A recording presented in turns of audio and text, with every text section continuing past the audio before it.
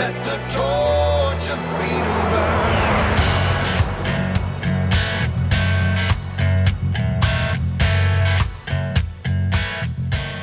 This is the intersection of faith and the culture. We're taking on the hot topics of the day from a biblical, historical, and constitutional perspective. And we're going to do that this week with a talk by David Barton at the Pro-Family Legislators Conference. It's called A Tale of Two Cities.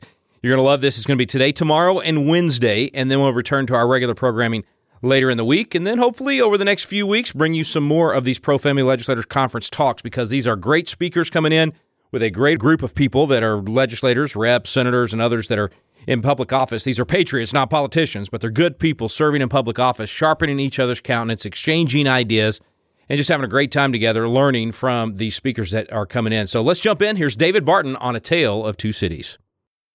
If you're not aware, in the 50 states together last year were 152,000 pieces of legislation introduced.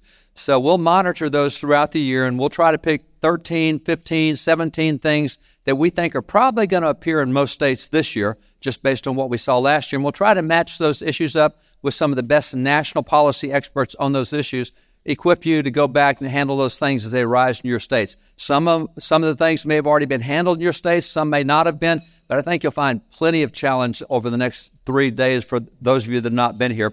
I want to start tonight with a Bible verse. As Tim says, we do kind of a spiritual emphasis in the evenings. It's also an intellectual challenge as well. But I'm going to start with Revelation 1, verses 5 and 6. Revelation 1, 5 and 6 says, "And Jesus Christ has made us kings and priests unto God and his Father." What does that mean? We have good illustrations of how that works out when you look really at the story of America. When you go back to the story of the American founding, you can see what that verse meant to be a king and a priest. How does that look? And you can see it in the two cities that founded America, Jamestown and Plymouth. There's a lot of history in those two cities. And there was a book done in 1859, a guy named Charles Dickens. He did A Tale of Two Cities. And that literally is the title that describes how America was founded. It was a tale of two cities. It was a tale of Jamestown. It was a tale of Plymouth. So let me start with the first city. Let's look at them for a bit, and then we'll go to the second city. And by the way, and in both of those cities, if I back up for a minute, with both of those cities, what you have is each of those cities became a colony, and each of those colonies had a direct impact on the rest of the nation. They had very substantial impact. So America overall, all 50 states, it is a tale of two cities. So when you start with Jamestown, Jamestown was founded in 1607. And as those first settlers came and they came to shore, they landed on the shore, they landed at Cape Henry, what they called Cape Henry, and they erected a cross there and dedicated that land to the Lord. Now, it's significant that if you look at the Virginia Charter, there is no question but what these folks were what we would call today evangelical professing Christians. If you just look at the charter says that we have done this because it tends to the glory of God's divine majesty and propagating the Christian religion of such people as yet live in darkness and miserable ignorance of the true knowledge and worship of God. That's a very Christian declaration, and that's in the Charter of Virginia. So that's what they say. Now, there's no question based on documents like that. It's easy to say these guys were evangelical professing Christians. And evangelical is not a term they necessarily used in that day, but that's the way we use the term today. More dedicated, more fervent in their faith. These are people that really appear to be really committed to Christianity. The strange thing about Jamestown is they're very much evangelical professing Christians, but they're not very biblical at all. Now, that's a weird thing. Can you be a professing evangelical, dedicated evangelical, not be biblical? Absolutely, and Jamestown proves it. So when you look at Jamestown and you see where Jamestown was, this is the problems with Jamestown is really why the 1619 Project is named the 1619 Project. You know, over the last 3 years, critical race theory and all the things that happened with that. But 1619, the year is picked because they said that's Jamestown. That's when slavery started in English colonies in America. Jamestown is the story of America. What you see in Jamestown with slavery, that defined America. And so the 1619 Project is all about Jamestown. Now, as these guys usually are, progressives are no good at history at all, and they're no good with this history either. It should not have been called the 1619 Project. It should have been called the 1653 Project, because in 1619, slavery was illegal in Jamestown. But in 1653, in a court case, one black man, Anthony Johnson, sued to own another black man, John Kaser, and the court said, yes, you can own him. So the first account of slavery in English colonies in America is 1653, when a black man sued to own another black man. Now, that's not the way 1619 Project presents it, but they're not after an accurate presentation of history. They're after a tone that they can use to move an agenda forward. And by the way, if you want to say slavery started in 1653, that would be wrong as well, because you got to go back to the Spanish Carolina colonies in 1526 that had slavery, and the Spanish Florida colonies that in 1545 had slavery. So you got to back up nearly 100 years before the English if you want to say where slavery started in America. And by the way, let's go back earlier than that. 1492, Columbus lands in the Western world. Archaeologists and anthropologists have proven that at the time Columbus landed in the Western world, between 20 and 40 of Native Americans were enslaved by other Native Americans. So you got to go back a long time before any white man shows up. If you want to see, slavery is a human problem. As long as you have humans, you're going to have problems with that. We have more slaves today than we've had in 4 centuries of the African slave trade. There's 40 million active slaves today. Slavery hasn't gone away. As long as people are there and they have a sin nature, you're going to have sin problems, and slavery is one of those. So back to Jamestown. So they say slavery starts there in 1619. That's not all the problems with Jamestown. Jamestown, all these people came from Europe, and in Europe, you had kings and queens running everything. And so if you kind of describe the situation in Europe, everybody worked for the government because the government is the king or the queen. They own everything. They own all the land. If they don't like what you've done, they'll take it from you and give it to somebody who's pleased them. Everything about it is big government. You don't work for yourself. You work for the government. The king and queen will give you back what they think you need. And so everything is about them. So by all accounts, that would be a definition of socialism. These guys in Jamestown, they were pro-socialistic. They came here and they had the same caste system that you had in Europe. They believed that there was lords and aristocracy, and there was nobility, and there was the business owners, and then there was the free yeomen, and there was the laborers, and there were the slaves. They had the caste system, same thing they did, and everything was about the government providing for me. So they get here in Jamestown, and they're waiting for the king to send them the supplies they need.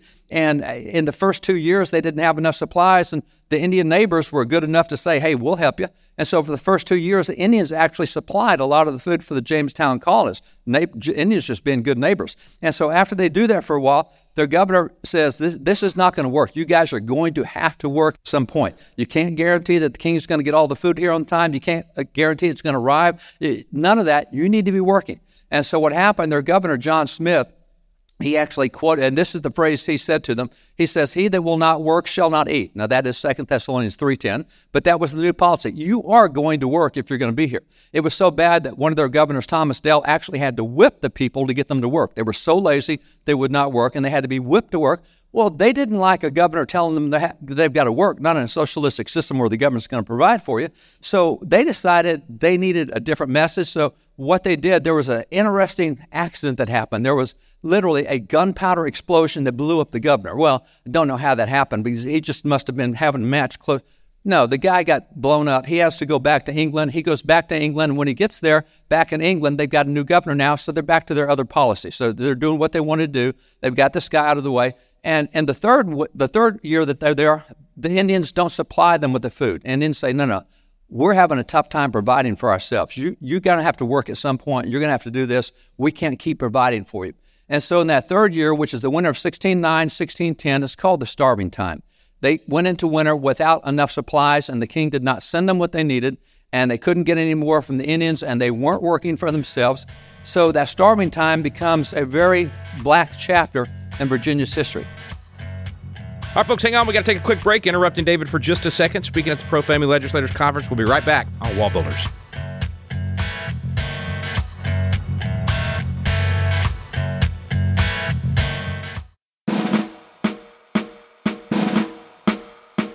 This is Tim Barton from Wall Builders with another moment from American history.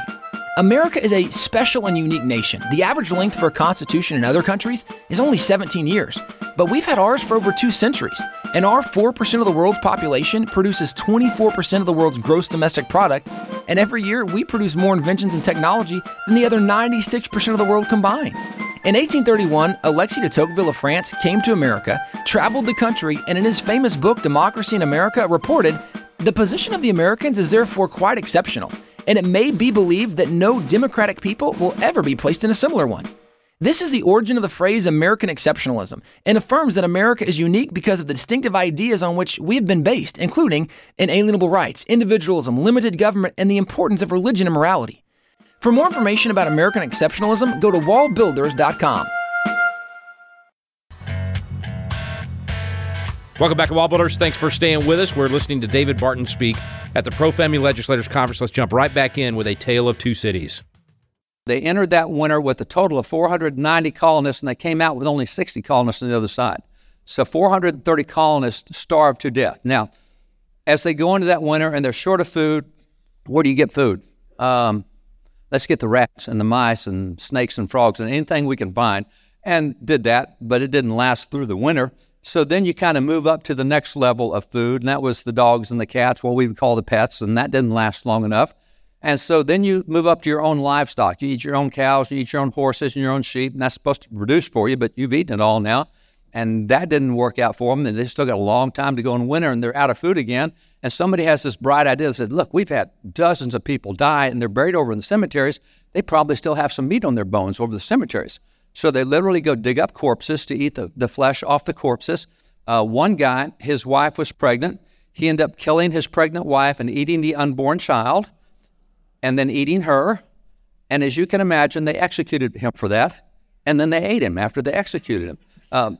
If you look at archaeology there, what they found in Jamestown, this is called Jane Doe. They don't know who she is. They just call her Jane Doe. They call her Jane, and that's her skull. And they've looked at her human remains, and they said it's got the same butcher marks on her bones that would be with a cow or a deer or a sheep or anything else. She was butchered and eaten. So literally, they were into cannibalism in Jamestown. So as you look at that starving time, it's not a good time. They come out of that winter, and we're not going to have another bad winter like this. So they really start attacking the Indians, trying to get the Indians to provide food. They actually kidnap Pocahontas, hold her hostage. We're going to hold Pocahontas, and as long as you keep supplying us food, nothing's going to happen to Pocahontas. Everything wrong about these guys, everything wrong about the way they thought, the way they acted, and yet they're professing evangelical Christians. They've got a very Christian declaration, and their behavior doesn't match it. And so what you'll find is that these guys literally, they were elitist, they were socialistic, they were pro-slavery, they were big government, they were group conscious, and that's who they were. That's Jamestown. So Jamestown, it's glamorous that they were the first colony, but this is why the 1619 Project can focus on them, because they've got a lot of flaws. Now, again, 1619 Project is completely historically inaccurate. That's not what they're there. They're not trying to be a history story. As they say on their own website, they want to reframe American history. So this is not about presenting history. It's about reframing history for our narrative. It helps us with where we want to go. So we could say that there's another city there. We talked about it. Let's call it the 1620 Project, because that's the second city. 1620 Project, and this is, again, the tale of two cities. There are two cities here. So let's go to the Pilgrims. Pilgrims arrived here in 1620, and it's interesting that virtually any old portrait, painting, drawing, lithograph you find of the Pilgrims, you'll always find the Bible centered to what they're doing, as you see here. This is the portrait that hangs inside the U.S. Capitol. This portrait is 20 feet wide, is 14 feet high. It literally is a life size to these folks. And that, you see the Bible that they have right there? That is called the world's first pocket Bible. Now, I don't know what size pockets you have. That's not going to fit in any pocket. Why would they call this a pocket Bible? Because all the Bibles before that for about 1,200 years were called pulpit Bibles, and they literally were chained to the pulpit of churches. They had chains on the Bibles to make sure you didn't walk out with a Bible for yourself. It's got to stay there. If you want to go there and read it, you can, but you probably can't read anyway. And generally, we keep the Bible in a language you don't understand. So if you're English speaking, it's probably in Latin, and you don't have a clue what that is, but we're sure not letting you take one with you. So what happens out of these pulpit Bibles, to understand why we had these pulpit Bibles back then, and you can see the chains on those Bibles. So to understand why we had those Bibles, what would we do? You have to go back earlier in world history. You have to go back into the Roman Empire.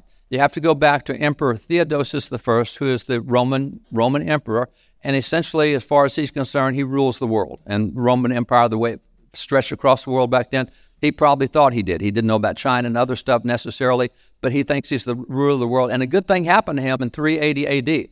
In 380 A.D., he became a Christian, which is a really good deal. But because he's emperor, he says, announcement, I become a Christian, the entire empire is going to become Christians, or I'm going to kill you. And that was his announcement. And so he told everybody that. This is what starts the combination of state leaders and church leaders being the same leader. And so what happens, this is where you have the birth of the state-established church. And if you've got a state-established church, he's telling you what you're going to believe, what your doctrines are, what your beliefs are, how you express your faith. It's all up to the emperor on what that's going to be. And if you're not a Christian, we're going to kill you. Why do you need a Bible at that point in time? Because you can read it any way you want to, but if you don't read it the way he reads it, you're going to be in trouble. So you really don't need a Bible. And that's what started in that period of time with the state-established church. We're telling you what to believe. And this led to a period of widespread biblical illiteracy. It was known as the Dark Ages. So what we call the Dark Ages, we were biblically illiterate. We did not know how to apply the Word of God to anything because we didn't know what the Word of God says. Our leaders will tell us what God wants us to do. This is when you find all the atrocities that occur in the name of Christianity, particularly advancing God's kingdom by force. Because if you don't read the Bible yourself, you're going to have what happened in 1096. In 1096 in the Rhine Valley, the church and state leaders, which are the same, they got together and said, you know what, guys?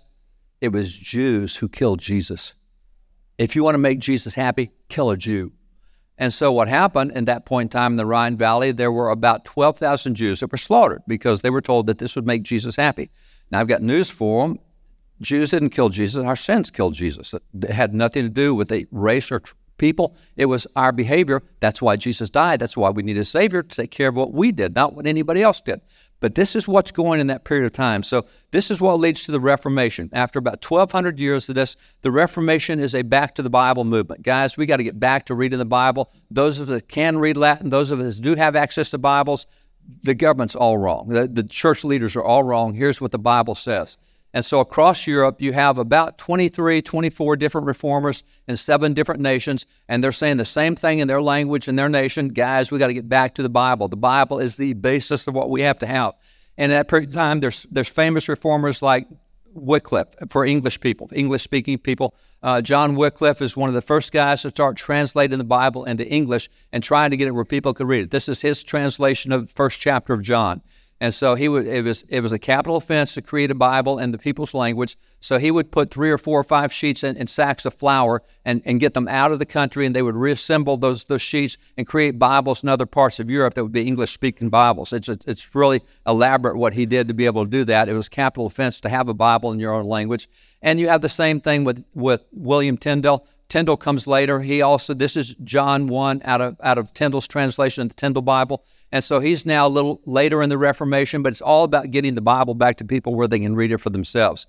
So what happened with these guys, they got burned at the stake for doing that. I mean, specifically, William Tyndale, for trying to put the Bible in the people's language, he was taken, executed, he was burned alive at the stake, because that's what happens if you try to go against what the state-established church told you to do. The same thing happened with John Hus. He's in Czechoslovakia. He was trying to do the same thing in Czechoslovakia that Wycliffe is doing in England. He's trying to get the Bible in the Czech language for the Czech people to be able to read the Bible for themselves. And then, of course, what happened, back up for a minute with Wycliffe. Wycliffe, they forgot to burn him at the stake. And after they remembered that, they dug up his bones and burned his bones at the stake. So they're just fixated on, we're going to make a public example of anyone who tries to get the Bible back available to people. So what happens is, this is a new book by the time the Pilgrims get it. The first English language Bible came out in 1560, and that is in the lifetime of these Pilgrims.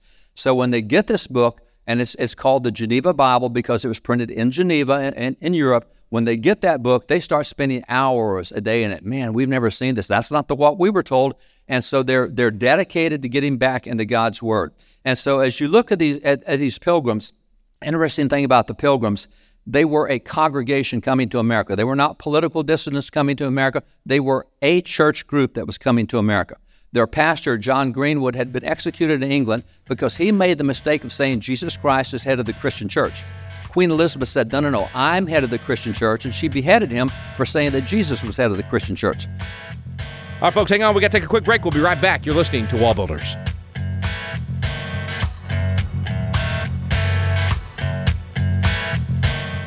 Hey guys, we want to let you know about a new resource we have at Wall Builders called The American Story. For so many years, people have asked us to do a history book to help tell more of the story that's just not known or not told today, and we would say very providentially, in the midst of all of the new attacks coming out against America, whether it be from things like the 1619 Project that say America is evil and everything in America was built off slavery, which is certainly not true, or things like even the Black Lives Matter movement, the organization itself, not the statement Black Lives Matter, but the organization that that says we're against everything that America was built on, and this is part of the Marxist ideology. There's so many things attacking America. Well, is America worth defending? What is a true story of America? We actually have written and told that story, starting with Christopher Columbus, going roughly through Abraham Lincoln. We tell the story of America not as the story of a perfect nation or a perfect people, but the story of how God used these imperfect people and did great things through this nation. It's a story you want to check out. Wallbuilders.com, The American Story. Welcome back to Wall Builders. Jumping right back in with David Barton speaking at the Pro-Family Legislators Conference. So the Pilgrims have lost a pastor to the state-established church for saying something that is a no-brainer today for those in the Christian community, but back then it was pure heresy. So they get chased out of England. They go over into Holland. They're at a congregation in Holland, and they have a printing press, and they're printing all this stuff. And as they're printing, they said, guys, here's what the Bible says. We now have a Bible. We can tell you what it says in English. And as they would take the Bible, they would criticize what the government was doing. The government didn't like that, and that's why they went to Holland. And in Holland, they continued to publish their materials, publish their pieces, and so the king actually sent agents to Holland to harass them out of Holland. And they finally reached an agreement. The king said, if you will get the heck off of my world, that I'll never see you again, I'll let you live. And so for them, that was going to the New World because there was just virtually nothing there. There was the Virginia colony, but these guys are so far away from Virginia colony. He says, you get completely away from me because nobody over there, you can publish anything you want to on that side of the ocean. Nobody will ever hear it over here. So they are a congregation that is going to the New World. Now, they went in 2 boats. One of the boats developed a leak, speed wall, and it's argued that some of the sailors didn't want to go and they developed an intentional leak. And the other boat was the Mayflower. And so John Robinson is our pastor. He's the pastor of the congregation. He's talking to them before they come. They've been reduced to 1 ship. He plans to get a ship and come with the rest of the congregation later, which did not happen. But he said, guys, when you get over there, he said, do not take with you the darkness, the anti-Christian darkness that we've had here in Europe. You get over there, you do a new start. You've got a Bible, you can read it, do what it says. Don't do what we've been doing here in Europe for the last 1,000, 1,200 years. So what happens is, as they get over here, before they get off the ship, they create what's called the Mayflower Compact. That is considered the first civil document ever done in American history. Now, the Mayflower Compact, if you look at the Mayflower Compact, it too is very Christian in its declaration. It says, having undertaken for the glory of God the advancement of the Christian faith, a voyage to plant the first colony in the northern parts of Virginia. And by the way, northern parts of Virginia, if you look at a map back then of this continent, Virginia went from the Atlantic to the Pacific and Mexico to Canada. It was all Virginia. So they're in the northern parts of Virginia, which puts them up in Massachusetts, but it's all Virginia. It's all the king. King owns all that. He says he does. And so that's what they say. But again, what you see here is that's a very evangelical declaration. But their behavior was very different. They said, look, we're doing this for Christian purposes. And because they were reading the Bible, said, the Bible has a lot to say about government. I'll show you more about how many verses are on government later, but it has a lot to say about government. And one of the verses you can look up instantly is Exodus 18:21. Exodus 18:21, the Bible says, choose leaders of tens, fifties, hundreds, and thousands. You choose your own leaders and do it tens, fifties, hundreds. That's like us saying local, county, state, and federal. You have your own leaders, and you choose them at the local level, the county level, the state level, federal. And then the Bible says, choose able men such as fear God, men of truth, hating covetousness, men who will rule in the fear of God. Choose God-fearing leaders. So that's the mandate they have. And it says, okay, we're supposed to have elected government. And so they've got elected government. But you know what? The Bible may talk about choosing your own leaders or having elections. How often do you do that? And so, how often do you do that? Well, the answer they came up with was, let's have elections every single year. So they had annual elections for their civil leaders. Every year they elected a governor. They had a governor election every year. It turned out William Bradford served 37 years as our governor, so he's reelected 36 times, and there were lots of people in between it. He would go 3 or 4 years. Somebody else would go 2 or 3 years. He'd be back. But the people chose their governor every single year. They chose their civic leaders every year. And they also said, something else we see in the Bible, when God created the nation of Israel, he gave them 613 civil laws. Those civil laws God gave Israel deal with everything from finances and economics to criminal justice, to consanguinity, to immigration, to anything you want to name, health codes, it's all there. And that's how that nation of Israel, who had been enslaved for 400 years, became the premier nation of the world. They had 613 laws that gave them their legal code, their government code. And so when they looked at that, they said, when God gave those laws, he said to Moses, you be over the civil stuff. And he said to Aaron, you be over the spiritual stuff. So God said, hey, both of these institutions are mine, but I want separate people running. I don't want one person running both, which is what we had with the emperors and all those 1,200 years of state-established churches. We had the same person running both church and state. And so they say, no, that's not the way God set it up. And not only did he not set it up that way, when you look at 2 Chronicles 26, King Uzziah, who was a very godly king, praised highly in the Bible, he came in and said, I'm going to be both. I'm going to be in charge of both the temple and the government. And at that point, God personally, individually struck him down in 2 Chronicles 26 for having tried to combine both of those into one. So for the Pilgrims, it's a really clear message. So what they did was they said, you know what? And by the way, there's King Uzziah. So the Pilgrims said, we're also going to elect our church leaders every year. So they elected pastor every year. Who's going to be pastor this year? They could change it or they could have the same one. But they had their choice of church leaders and government leaders, and they made that choice every year. This is what ended the state-established church. This is the first time you really see the end of government trying to control religion, and this is where you see the rise of the rights of conscience and the rise of religious toleration. Once government can't punish you for what your belief is, then you start seeing this flourishing. And this is where all the denominations start popping out. And you get you get the Baptists in Rhode Island, you get the Congregationalists in Massachusetts, and you get all the different groups because now you've got options, you've got choices. So we can look at the Pilgrims and say, hey, these guys gave us elected government. This is something we enjoy in America today. We have the concept that they set forth. They practiced it. The other thing you find from these guys is they came up with free enterprise because when they came, they were a congregation. And they were much what we see in Acts 2 and Acts 4, where the people had everything in common. And their governor, William Bradford, said, he called it communitarian. We're like a community of believers. We're sharing everything together. But he talked about how that some of them worked harder than others. And there were some in the church that didn't want to work hard at all, but they got the benefit of what everybody else was doing because they took what they had, they broke it up among all the different families, and so everybody got the same amount. And he said, we need to provide everyone for his own household. And that is out of 1 Timothy 5:8. It says, if you do not provide for your own household, you're worse than an infidel and you've denied the faith. All right, folks, we're out of time for today. We're going to pick up right where we left off. We'll jump right back in tomorrow. So be sure and tune in to Wall Builders, where we take on those hot topics of the day from a biblical, historical, and constitutional perspective. We stand undivided.